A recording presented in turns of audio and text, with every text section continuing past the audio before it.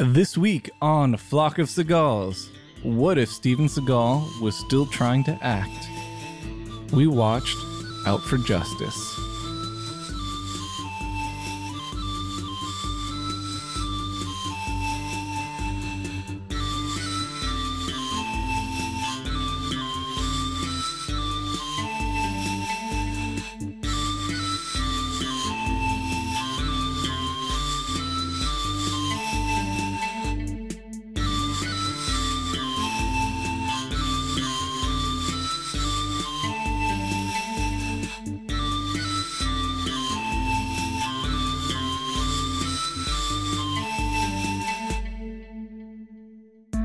All right, guys, welcome to A Flock of Seagulls. With me, as always, is not Michael, who's off this week. He's in France. We'll never be able to fill that void in our hearts, but... In the meantime, he's been filling his Facebook feed with some beautiful pictures of where he is right now. So I'm just going to wish Michael well on the trip he is currently having at the time this episode is being recorded. He is going to be back by the time this is up. So instead of the beautiful Michael, we've got Tony. Who is beautiful. The beautiful Tony. Thank you, yes. And Dan. Hey there. I've got my feet up. I'm totally relaxed at this point. No, that's perfect. Okay, so we just watched Out for Justice, and we tried to record a commentary track for it. That didn't work out so well. Riley fucked up. That's not something we put behind the Patreon paywall if we had one.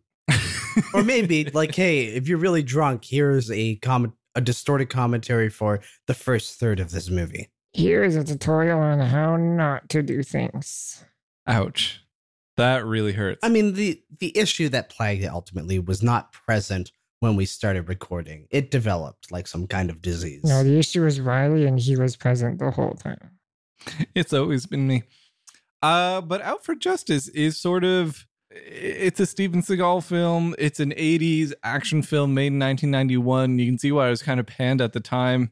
I felt like it was almost a movie that didn't matter that it was Steven Seagal. Yeah. Like, anyone could have really gotten away with being that guy. Yeah. He wasn't very enigmatic compared to other roles. Like, I could see that as like a low budget, I don't know, Bruce Willis vehicle. Yeah, exactly. Just like any kind of dumb action trope, but it wasn't special. He's a fucking East Coast dude. That's the kind of dude he is in this movie. He doesn't take no for an answer. He just destroys men with a billiard ball. He wasn't bad at the accent, though.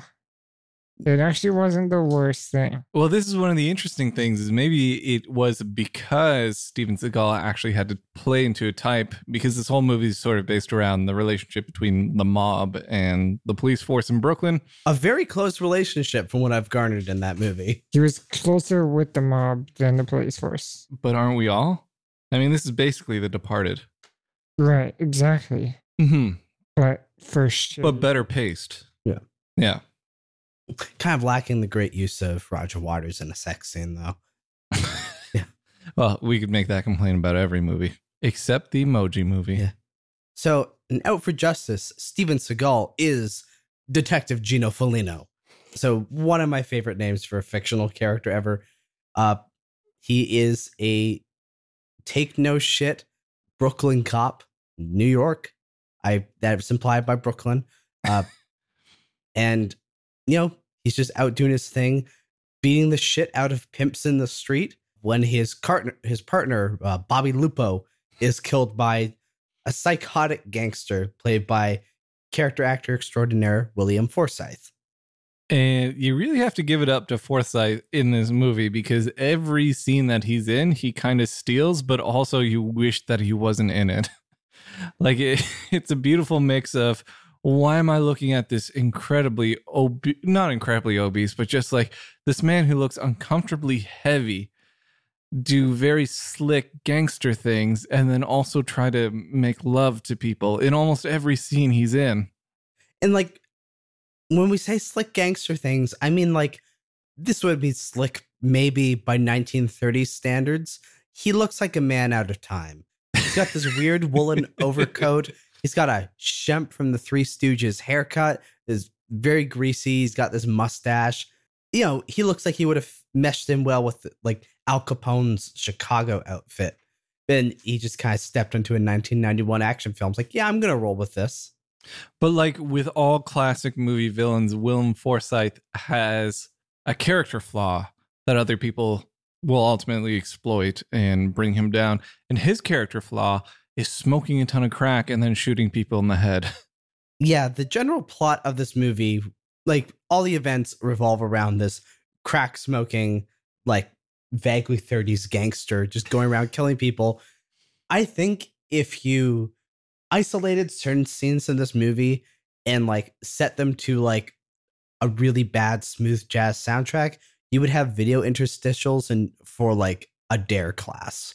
This is like, this movie is about the dangers of crack, and this is what happens to you if you take even one puff. It's just Willem Forsythe shooting a woman with a mullet in the head at a traffic stop. Like just, and this is actually one of the things that I kind of enjoyed about the movie is that there are a lot of little bits where it is people from New York being people from New York, and then William Forsythe being like, I don't like this, so I shoot you in the head. Like it's just sort of, it's like a episode of Curb Your Enthusiasm where things get super dark really quick. Yeah. So as soon as Gino Felino finds out that Bobby Lupo is dead, he takes to the street. He takes the street with the tacit permission of his boss, played by Jerry Orbach, who's like, you go grab a shotgun and you go do your thing. Like, even though the main character in this movie is a cop, the police are very much absent throughout this entire movie. Most of like the other significant characters are mobsters, like either like classy, mafia, one of the big five families kind of dudes, or like just shitty street level gangsters. It's like on occasion, Jerry Orbach will like pop up in a telephone scene like, hey, have you killed that guy with impunity yet? Which is probably the best use of him as an actor that there's ever been. He should always be asking, hey, have you killed that man with impunity yet?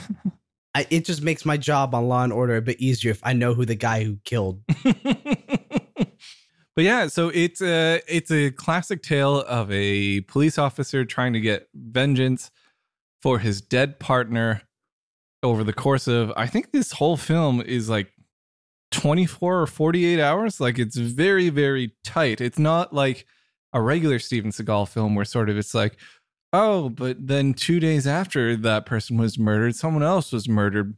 And we think the CIA is involved. And also your ex-boss is the guy financing this whole thing. And everything just sort of spins into this pseudo mindfuck where Steven Seagal is at the center of it. And this one is just a guy smoking crack shot a police officer, and Steven Seagal ultimately brought justice. He really, he changed one time. He changed one time, yeah. It's like the plot of this movie, like the general character dynamics, like the stakes are at hand. It is a McBain movie. When I say McBain, like I'm talking about the parody Schwarzenegger dude, Rainier Wolfcastle, that showed up on The Simpsons all the time. And his recurring character was like this rogue cop, McBain. It's like, Mendoza. Yeah, it is that type of bog standard action movie that McBain was parodying, but like there's not a hint of irony. This feels like a parody, but everyone is taking it dead seriously, from the direction to the writer being Steven Seagal. No, it wasn't Steven Seagal. He just wrote several of the songs on the soundtrack.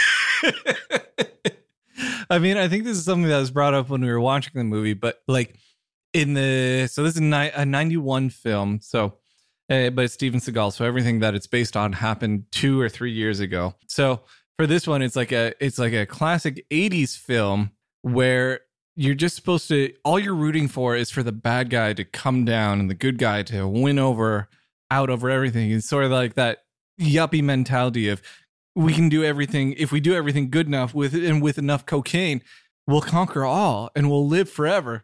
And we were saying that, like, during the film, if you're to remake this film today, it would be like a gritty examination of Willem Forsythe's character as he keeps doing drugs, keeps getting higher and higher and shooting more and more people. Just the whole world keeps closing in on him and in on him and in on him, because he's the only character in this movie sort of outside of the realm of stereotypes. Everyone else in this film is sort of like, hey, how's it going? Have you had more prosciutto? You should eat. No, he's a stereotype. He's just a stereotype from a different genre. That genre being like pre-Hays Code mob movies, like The Public Enemy, where it didn't have to end with like the mobster like receiving justice. It would just be like some asshole being shitty for an hour and a half. Off screen, we've given James Cagney 3 bottles of whiskey. Let's see how he acts. But I think there could be a real thing there where it's like this guy who dresses like he's in the 30s, but it's the 80s, and he's smoking crack, and also he's shacking up in a house. And like that could be a whole... What's that new movie that the Robert Pattinson is in? I was about to say Good Time. Good Time, Times, yeah. Not to be confused with like the hit 1980s sitcom, but yeah, no, just like a day in the life of a scumbag. Yeah, and it slowly closes in. That could be a really entertaining film. Instead, what we have is a lot of dialogue and monologues in a lot of cases of guys talking about honor and the way things should be and the way things used to be. Yeah, like the older mobsters, which is funny because this came out a year after Goodfellas, which was the main point of which was like dispelling the honorable mobster thing. So even by that standard, like it feels really out of date. There's a very clear cut line between like the old dignified mafiosos and just this shitbag crack smoking asshole with a gun. It's like another way this movie feels out of date. I mean, like the action scenes were pretty fun. Yeah, those were solid. Those were well directed, especially like, okay, so we have to talk about this bar. A lot of action in the movie takes place in this mob operated bar. It's in the middle of Brooklyn, full of like Italian American mafiosos. And it's like constantly blasting country music. Like, I'm not kidding around that. That is like some Heartland rock country music blasting out of this Italian mob bar in the middle of New York. But it is to this bar that Gino Felino goes and searching for information about the guy who killed his partner, Bobby Lupo, repeatedly asks about Bobby Lupo while just destroying men with a billiard ball wrapped in a towel. And this is one of the things that it's a shame that Michael isn't here for, because he's 10 years older than everybody else on this podcast. He sort of lived through the age of, or he was a youth. He was a youth in search of violence during the time Steven Seagal, like he probably would have been 11 when this movie came out. And so it's perfectly aimed at him, which is just sort of like, this is a movie that's more violent than the other action movies that are coming out at the time.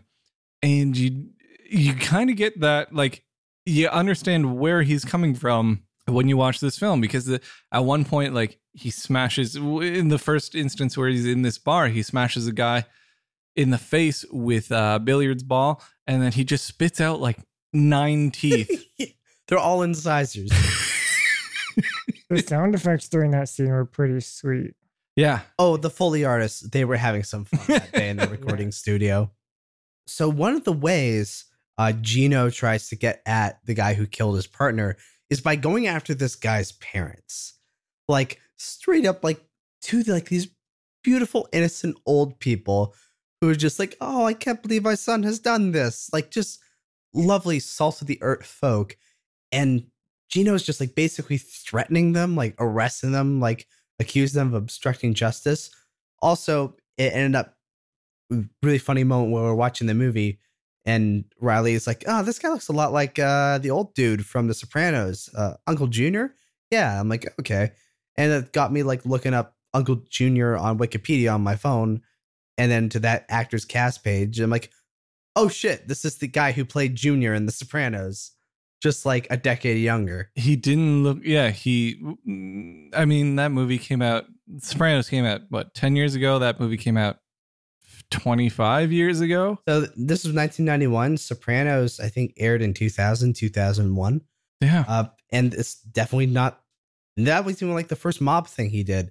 He was in Godfather 2 as like Hyman Roth's bodyguard.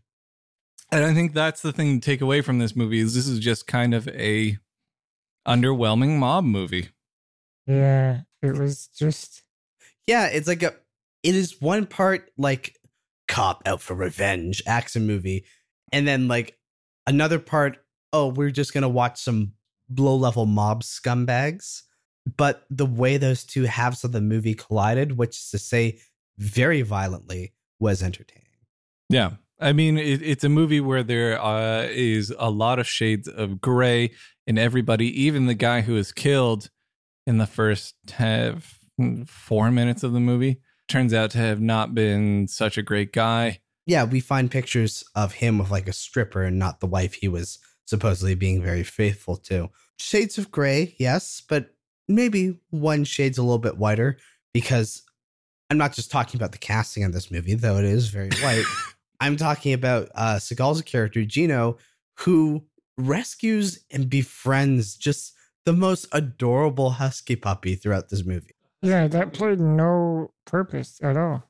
Well, I mean, at the very end. At the very end, yeah. At the very beginning of the movie, man picks up a dog. At the very end of the movie, dog urinates in man's mouth. Do we know why even the dog was thrown onto the street? I guess that's like a thing. Like you hear about people who go and like drown puppies in the lake by tying them up in a bag and throwing them there. I guess this was like the Brooklyn version of that, which is just to throw it out of your car. The only context we give to that is the guy who chucks the poor pup out of the car has like the bumper sticker, "Kill them all and let God sort them out." So he seems like a misanthropic fellow who would listen to a lot of Bill that Hicks. Came up later too.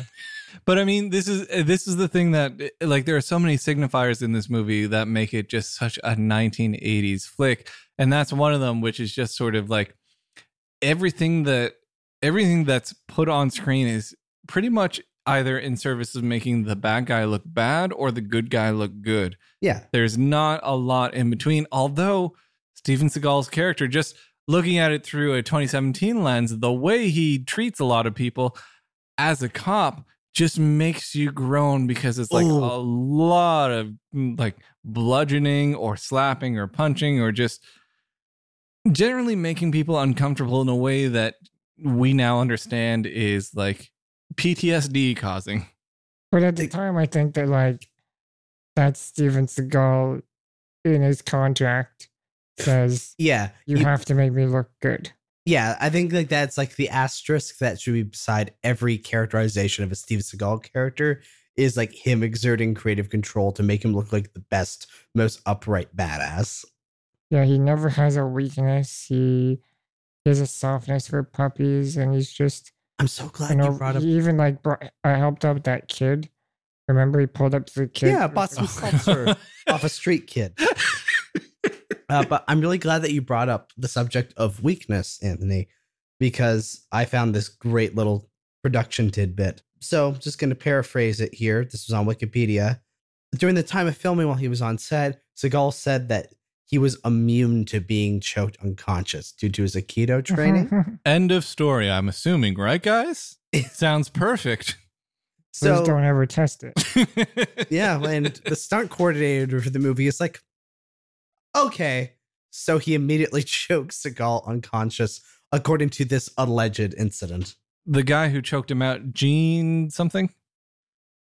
What's the guy's name? Gene LaBelle was the stunt coordinator. I guess I have to step in for Michael here, but apparently he's like a beloved stunt coordinator in Hollywood, or at least he was. I'm assuming he's passed away, but he's still with us. Is he? Yeah, good for him. But it was this thing where just, he is this guy who throughout his days in Hollywood has never like boasted about things. He just wants to make sure all of his stunt guys are safe and wants to make sure like everything goes according to plan, blah, blah, blah. And really, really did not want to get into any sort of conflict with Steven Seagal whatsoever. But Steven Seagal just kept running his mouth and running his mouth and running his mouth and running his mouth. And also, like, I think the thing that triggered Gene was that Steven Seagal on the set of this film was treating the stunt guys really roughly, like not pulling punches and like injuring guys. And so Gene finally did this. He did a chokehold on this guy, on Steven Seagal. And it's now the thing of legends that Steven Seagal passed out and pooped himself. Pooped himself. And then once he woke up, went into the bathroom. And said that it was all to make the. And then came out and just sort of like acted like nothing happened. Okay, so what's better, that or Goku's English voice actor who screamed so hard he passed out in the recording booth? That's impressive. That's just dedication. That is a lot of dedication. I will say though, overall, despite how hard Seagal must have been with those stunt people, fights look really good in this movie. This is not the case of even Belly of the Beast, which isn't like, wasn't made too long after this, like just like a decade or so. Not a massive amount of time in Seagal's career, but like at this point, like he's not relying on body doubles or like clear body doubles at that. He looks like he is like putting in the physical performance. One of the things I found remarkable is like 87 was his premiere, right? Was sort of above the law. Yeah. And that's when he was slim, fit, and had a receding hairline. This is just 4 years later, and he's already got like a pot belly. He's had all of his hair replaced or whatever it is that goes on top of his head. And like just he's got like a big pot belly going out throughout this entire movie. And it seems like in 4 years' time, imagine if Chris Pratt. Guardians of the Galaxy, but with his Andy Dwyer body. Yeah, exactly. Like it would make no sense. It would never, ever happen. And actually, the fight between him and Willem Forsythe at the end would also have never happened because you never have two people whose total body mass equaled over 500 pounds on screen at once. Yeah, the final showdown in this movie is like two plump boys going at it. Two plump boys. Boom, boom, boom, boom, boom, boom, boom, boom, the two plump boys. Yeah, they had a crossover with Criss Cross in the early 90s. But 2PB represent. No, like watching this movie, it's like, oh, I'm so glad they were able to give Hank Hill a starring role in an action movie. Wait, which one? Oh, I guess both of them, but I was saying Seagal. He's got kind of that Hank. I'm saying that Steven Seagal's character has Hank Hill's build. It's just like the look of a man who spends a lot of his time drinking beer in an alleyway. Mm-hmm. I mean, and that's, to be fair, that seems accurate to the character of Gino Foligno, who does not seem like a very erudite, NYPD cop. He probably spends a lot of his time drinking a ton of beer and vomiting in an alley before punching a homeless man out. But I mean, like, how do you even go from plot point to plot point in this film? Because it's basically one Italian man going to a bunch of different Italian businesses trying to figure out where another Italian man is. And that's the entire film. Threatening their Italian family. Like, it's a close-knit community. And made all the more funny realizing that there's not a drop of Italian blood in Steven Seagal. I thought he was Italian-Irish. Jewish-Irish. That's what it is. Yeah, so he carries himself well in the movie. Voice sounds like he did watch a ton of Goodfellas on loop. He's trying. You have to give him that. That's not a consistent thing throughout his career. He has to act because otherwise there's no movie. Whoever the director wasn't giving him slack and being like, or at least there wasn't the Steven Seagal character that he could sort of fall back on at this point. It was, you are this Italian guy in this Italian neighborhood and you grew up, and there are so many long monologues about that, including one about the rise of safety or disposable scissors in the fall of guys who would work for quarters sharpening knots in Brooklyn. Have you ever encountered a pair of disposable scissors? What does that even mean? Disposable scissors. One use only. Like disposable camera. That has a purpose. You can do something with that. Disposable scissors is like, okay, I need to cut this thing open, but I cannot leave any trace that I had cut this thing open. Oh, but no, it comes in one of those plastic packages that needs scissors. What am I going to do? There's so much about this movie that just... If you're rich enough, everything is disposable. Whoa.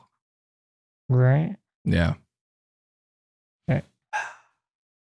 So the general vibe from this movie is that it was sort of 2 to 5 drafts away from being really a tight script. Maybe too tight at points. Like, there's at least 2 montage sequences in this. One of them being set to a Beastie Boys song. We were really impressed they got the rights to that one. They did apparently shoot like a lot of footage for this movie, and then they edited it down like, okay, we will slap a bunch of these scenes together into a montage sequence. It's really efficient because you see all these little bits of the story unfolding, but much more quickly than you would if this was like a slow, well-paced drama. Which is great. And actually, one of the things that you have to give this credit for is that, one, they were actually on location. It is a very Brooklyn movie.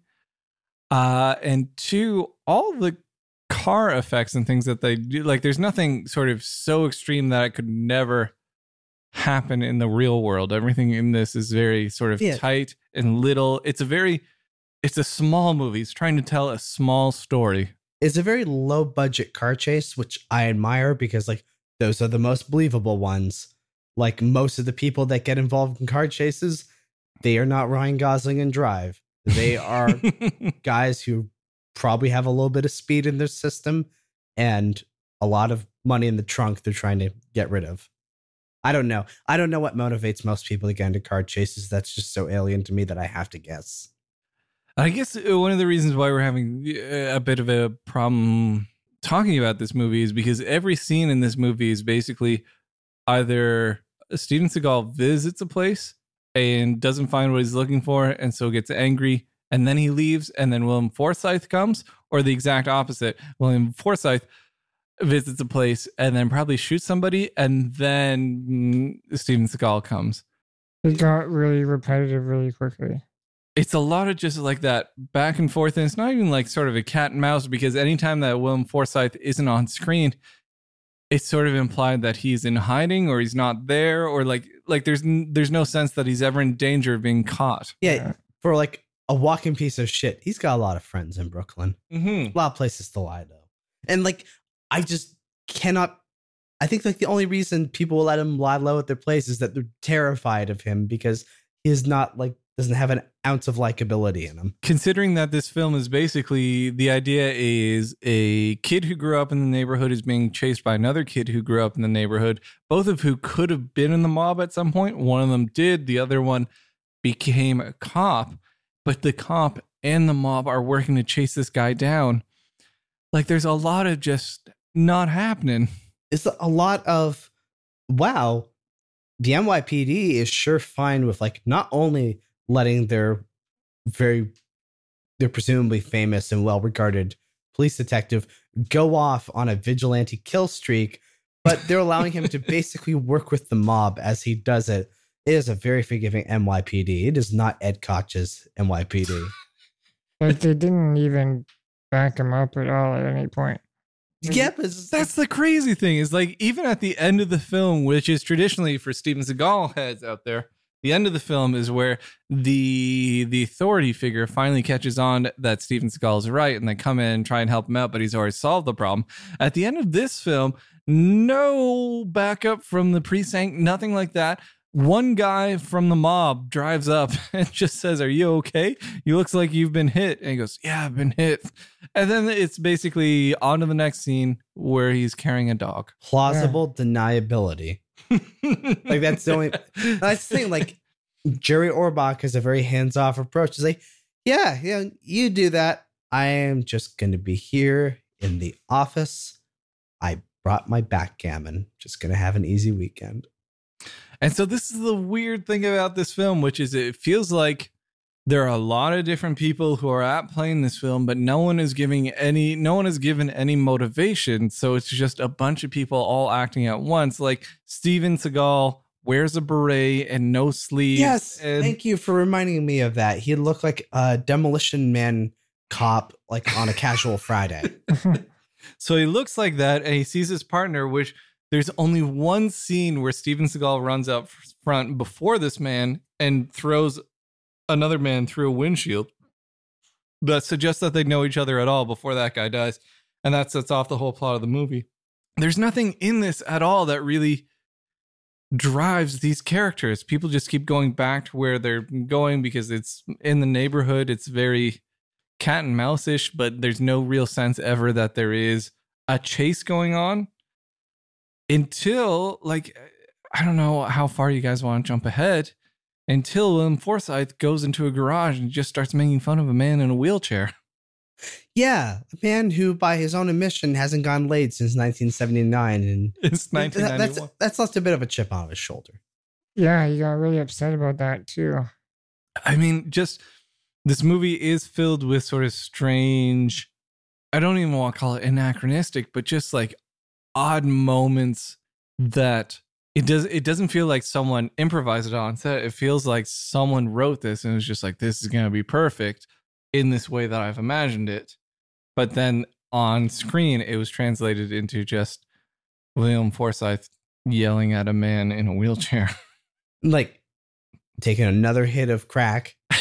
Like there's not much subtlety to this villain. This villain is like the villain in like some kind of after school anti-drug special. He is everything that could go wrong if you develop a drug addiction. Yeah. And the only way that he and Seagal are related, it seems, throughout this film is that the two of them have a propensity to just either fondle your nuts or grab your nuts or kick you in the nuts if they think that you're becoming too much of a threat. So there's a great point you brought up when we were watching the movie. And like you mentioned, like the relatively short period of time this story takes place across, which is probably 24 to 48 hours. And you, in a terrific moment of empathy, you just sat back and you had us wonder what it must be like from the perspective of William Forsythe's character, who's just like addled out of his mind on various substances, like going on a shooting rampage. Like he probably doesn't realize for the most part that he's being tracked down. He's probably in a drug-induced haze and just like having some final burnout. Like, so if you switch up the perspectives a bit, could it have been compelling? It could have been, I don't know, vaguely Taxi Driver-esque.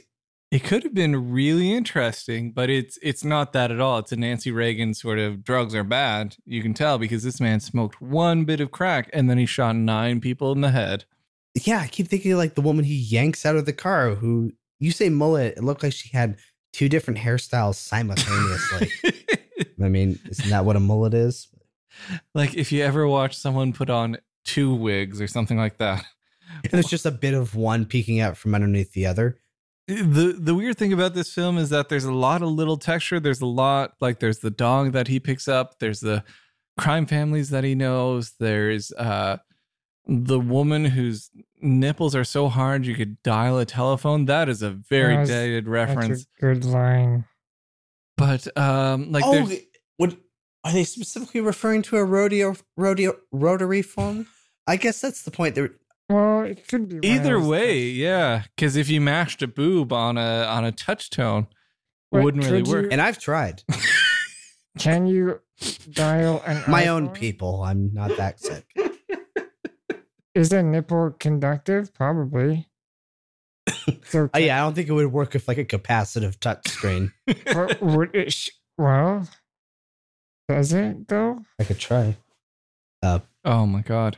This is taking a very dark turn. Like, I think it's kind of hard to describe the plot of this movie because it's not like there's a central thrill or mystery as in the case of, say, Belly of the Beast. Like in this case, it's more like, okay, we know what's going to happen. This guy's looking for revenge. This guy is trying to avoid vengeance. At some point, these two shall meet and there will be a bloodbath. But in the meantime, here are several fight scenes that don't necessarily... The pool hall fight scene where he beats the shit out of guys with a billiard ball is constantly asking about like, oh, who killed Johnny Lupo? To my memory, he doesn't get any information out of that scene, I don't think.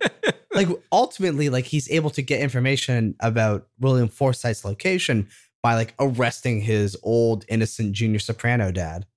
Yeah. And then he feels really bad about it. And that gets him onto his monologue about how he didn't like that disposable scissors came about. And disposable knives, I don't understand. Anyways. You did really like his like signature move in this movie was emptying the clip on his gun. Yeah, and racking the slide to show that like, oh yeah, no bullets here. This is business, mano y mano. Yeah. And that, but I mean, it just keeps going to, this is the ultimate 80s action flick where we need to show that this guy is better than anybody else. If anyone else would ever take a shot at that, he's not as good as anybody else. Look at, I'll even the playing field. I'll just be myself. All I got is this towel. Oh, take that, Japanese guy who's playing fake guitar. I killed you with a towel. Take that other guy. You have to spit out 9 teeth because I killed you with a towel. Like, it's just, it's so... And then there's like a guitar solo playing in the background. Yeah, Like, again, it's such an 80s film. It is McBain without a hint of irony. Without one whatsoever. And it's so like eye rolling because every element is sort of, this is something that we saw from somebody else. We don't understand why it's good, but we understand that people liked it, so we put it in. Oh yeah, here. like all these tropes are included. They don't try to subvert or elaborate them in any way. It is the most bog standard rogue cop action movie ever. I get the impression that Seagal like watched the infamous Mendoza scene from The Simpsons and like thought like, this would be beautiful cinema. Like, I have to make something like this. But it's another thing where, like, in Goodfellas, borrowing from that, at one point he tells a guy from the mob about how he was going to the cinema one day and his dad, was going to take him. And then some guy mouthed off his dad. So his dad put him in the back of his car. And then they went to the cinema with this guy in the trunk. And then Steven Seagal was 9 at the time and went to the cinema and couldn't think during the movie about anything except for the guy who was back in the trunk. And then his dad took him around to the back and said, open up the trunk. And so he did. And they told the guy who'd been kidnapped in the back of a trunk to get the fuck out of here. And at that point, that's when he realized that he could be intimidating even at 9. Like, there's just so many little plot points like that are just sort of scattershot across this film. Yeah. Each one of those seemed to be, in a more skilled director's hands, they would be little insights into a character that would develop into this fully fleshed person. But in this, it comes out more like Memento, like I'm just remembering this thing about myself. I'm just remembering this other thing. That's how I'm going to act for this scene, but I won't be like that for long. It's like, it's Memento, but like Guy Pearce doesn't realize he has anterograde amnesia. And just like, he's like, keeps like waking up as it were, but then like immediately rolls into just beating up more people. And then like his memory resets again. Like, oh, where am I? Oh, here's the pool ball. I'm going to destroy your nuts. And then, I mean, like the climax of this film is basically Steven Seagal tracking down William Forsythe, and he's at a house party, I think. Yeah. It's like, just like a place. There's probably in total 7 sets in this film. Yeah, and since they're not incredibly well lit, it's difficult to tell them apart. And it's they like, keep going back to them. There's like restaurant 1, restaurant 2. Yeah, like the old classy restaurant who's like just a ton of leather upholstery. There's like the Mafia Country Bar. Yeah. Oh, like there's a garage at this point, because I remember like the one other point in which the police intercede, and that's when they just like drive through the garage and just wreak havoc on a bunch of mobsters. It's Not like, only that, they run over a man who's recently been shot, and since 1969, we're assuming was in a wheelchair. Anyways, I mean, the climax of this film is basically Steven Seagal tracks down William Forsythe, who's been running from him the entire time, and he's been tracking him down for the course of 24 hours or so. And then he finds him in a room. William Forsythe shoots off a bunch of shots at him in his gun. This, by the way, is probably the only Steven Seagal film in which they're keeping track of the bullets. Like everybody seems to keep running out of bullets, which is kind of refreshing, but also makes for a sort of a slower paced film. And then William Forsythe tells him, oh, you're going to kill me. Click, click, click. I don't have any bullets left. And Steven Seagal says, well, I guess this makes us even. But you're going to wish you did have a bullet left because this is going to be a lot longer. So basically the idea is that he's going to kill him. Those bullets would have saved you a lot of pain. Yes. And then the two of them just basically, it was like watching the beginning of a Properties Brother episodes where they're tearing down everything that they don't like because it's so dated by throwing each other through it. but mix that with like, it's like watching 2 seals fight. And that's the other thing about this fight is like, it's not even like watching 2 seals fight. It's like watching a full-grown walrus and a seal fight, because Steven Seagal at no point in this fight is ever anything other than like super in charge. It is very asymmetrical. Like, yeah, I'm reminded of, what is it, like Arnold Schwarzenegger at the end of Commando, just beating up a dude in like a chainmail tank top who like poses no threat to him. And I mean, William Forsythe keeps laughing and being like, I'm crazy and on crack. And I The mean, William like, Forsythe story. That's terrible. What I've read, William Forsythe sounds like a pretty chill dude. can you imagine if, like, in modern policing, if a man went into a building, if a police officer went into a building and then just threw around a crackhead until the man died, and then shot him 6 more times, and then was told by a man from the mob that this is excessive, let's just go home. That would be a terrifying example of police brutality that would not be prosecuted. In this thing, it's celebrated. In like a post-Ferguson world, this film is, We need to bring things like completely around and talk about the final scene in this movie, because it rounds off my favorite subplot, the dog subplot, in a way that is inexplicable. Like, in the sense, like, it does not explain why that guy was how that dog ended up in the story in the first place. But so basically, William Forsythe is dead. Steven Seagal, he's back together with his wife. There's no longer like any estrangement or anything. They're just walking along the boardwalk, and they come across the car of the dude who talked. Not only are they walking across the boardwalk, the two of them are walking with Steven Seagal cuddling the dog that he found on the road in his arms. He's cuddling that dog. Their son that the two of them share together is nowhere to be seen. The son who literally lives for the 1 weekend a month, we're told, where he gets to spend it with his dad, who dresses like he's constantly in a dojo but wants to go play ball. That son is nowhere to be seen. But this dog is, this fucking garbage bag dog is, and it's all in service of this one scene. I have my new fluffy son. Doesn't make me want to play catch or anything. It's like, that's the thing I hate about playing catch. Is like, I don't have good hand-eye coordination, so I can't catch it. If you see, you don't have to worry about that. If a dog just brings it back to you. You don't have to, keep your eye on the ball. Here's the other thing, Neil. He pisses the bed a lot less. I'm not saying zero. I'm just saying a lot less. Anyways, Dan, you want to keep explaining this scene because it's ridiculous. And they notice the car of the asshole from earlier in the movie tossed the poor puppy out the window while driving on the highway. Seagal just destroys this man's testicles, and then he and his girlfriend walk away arm in arm, laughing as the cute little dog urinates on the incapacitated asshole owner's face. And like, that's just happy ending. It's heartwarming. And you're in good high spirits as it segues into the credits, which are just more Steven Seagal songs. It's almost, it's like there was a couple guys on those songs that everyone had credits in. And then some that, like, Steven Seagal, you could tell, probably wrote like one line and then was like, you need to put me on that song now. Yeah.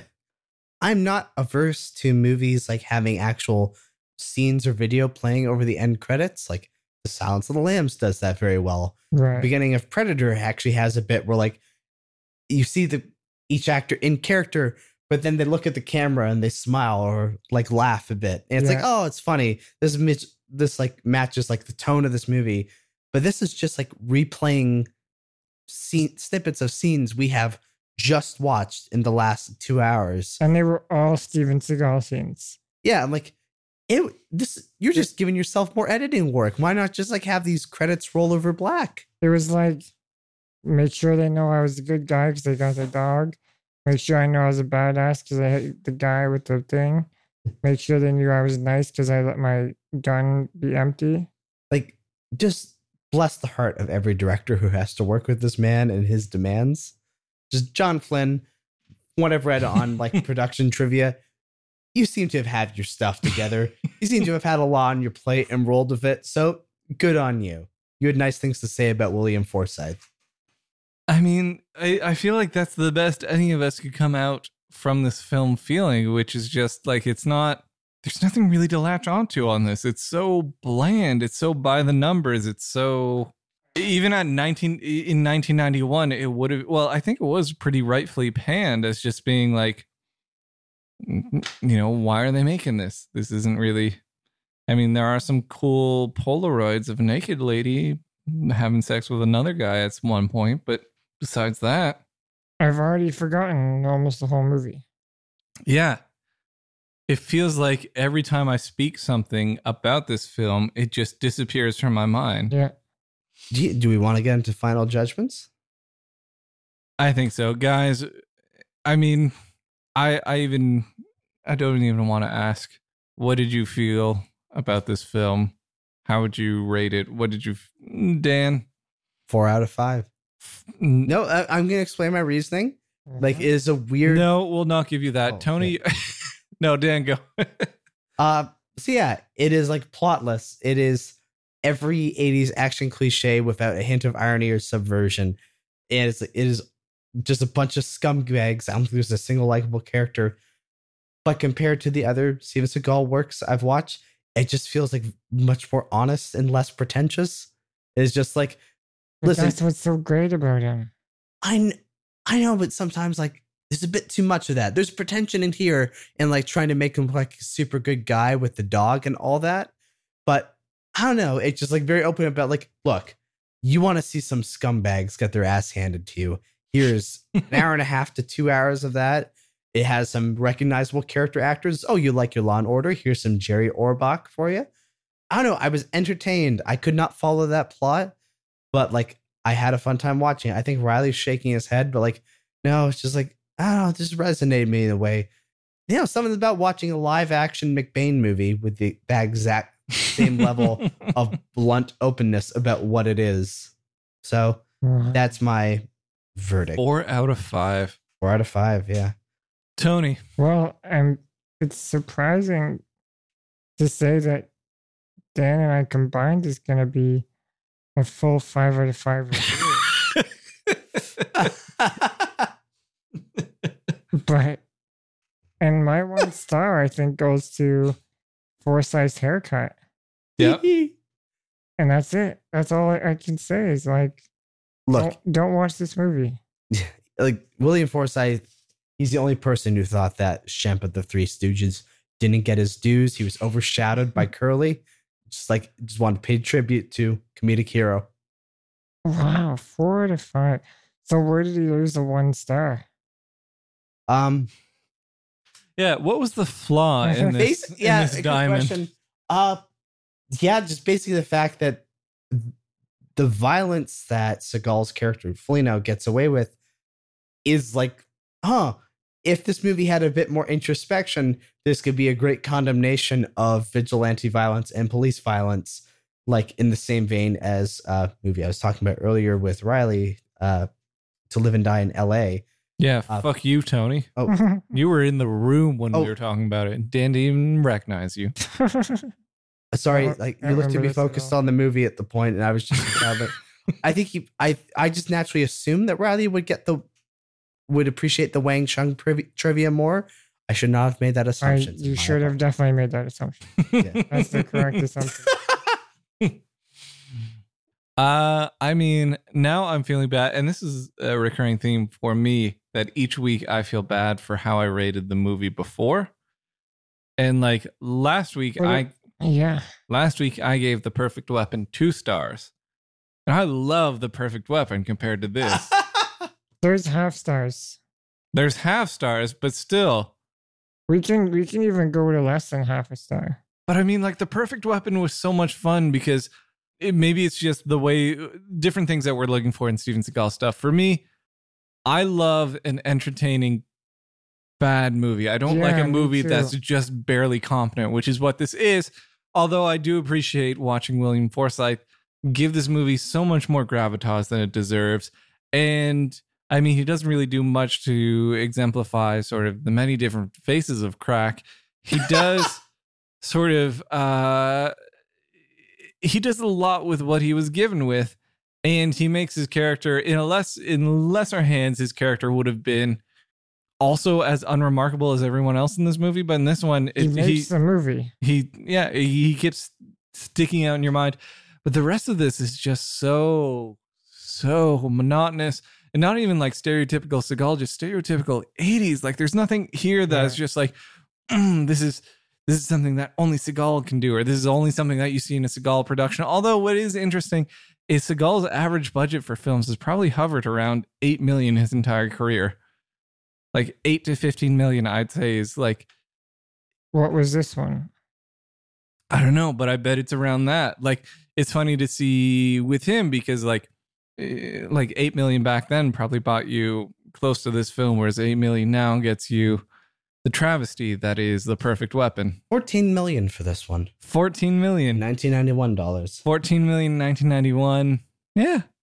I mean, it's funny that he sort of always worked in that budget, and yet his films, you know, sometimes look good, a lot of times don't. Like, this one is very competently shot. Like, everything looks good, everything sounds good, and for the time sort of thing.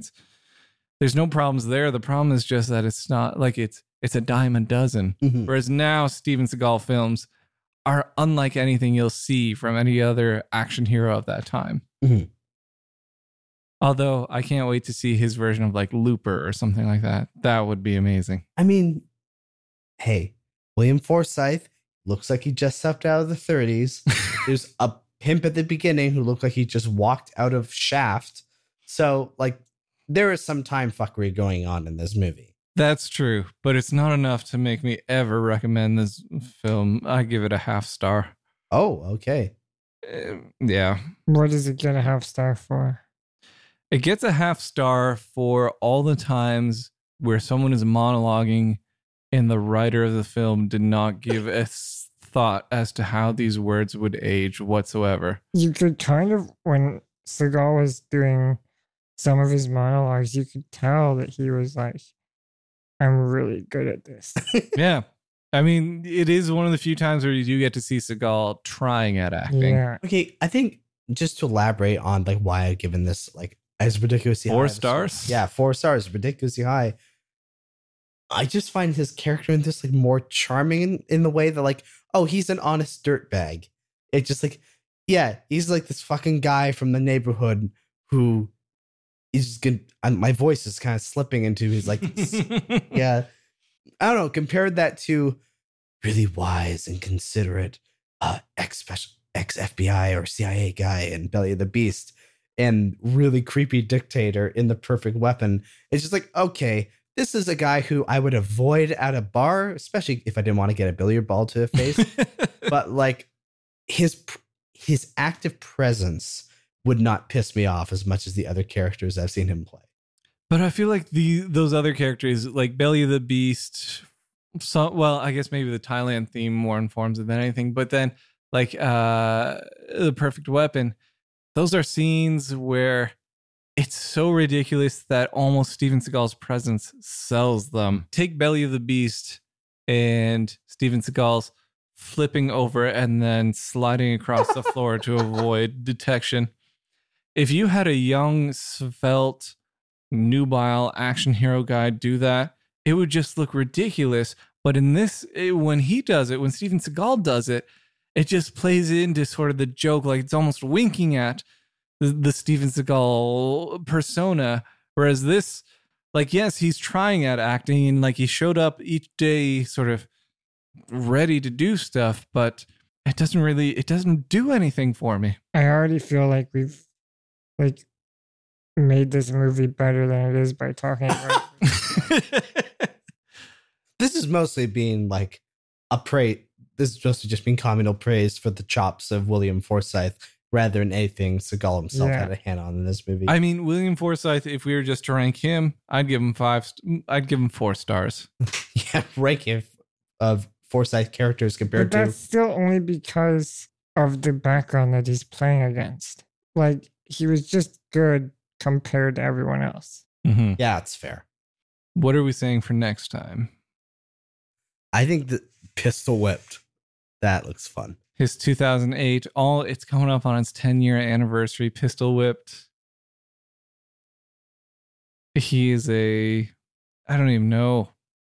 The trailer doesn't give any information away. It's better. It's better that way. I mean, a priest tells him that he's divorced and he gambles too much, but besides that, we have no idea what the movie's about. That's just his life. I don't think that's the movie. I mean, yeah, that sounds very autobiographical. I think that was just to try to get you to watch the movie. Steven Seagal. This is Steven Seagal. Get back to the trailer. So they like took 50 seconds from Steven Seagal's intervention episode and Yeah. just put it in for the trailer. Yeah. Title coming soon. Pistol whipped. All right. Pistol whipped. Pistol whipped. Let's do it. Pistol whip. We'll catch you all This in 2 episode weeks is way too long for what a shitty movie it was. for Flock of Seagulls.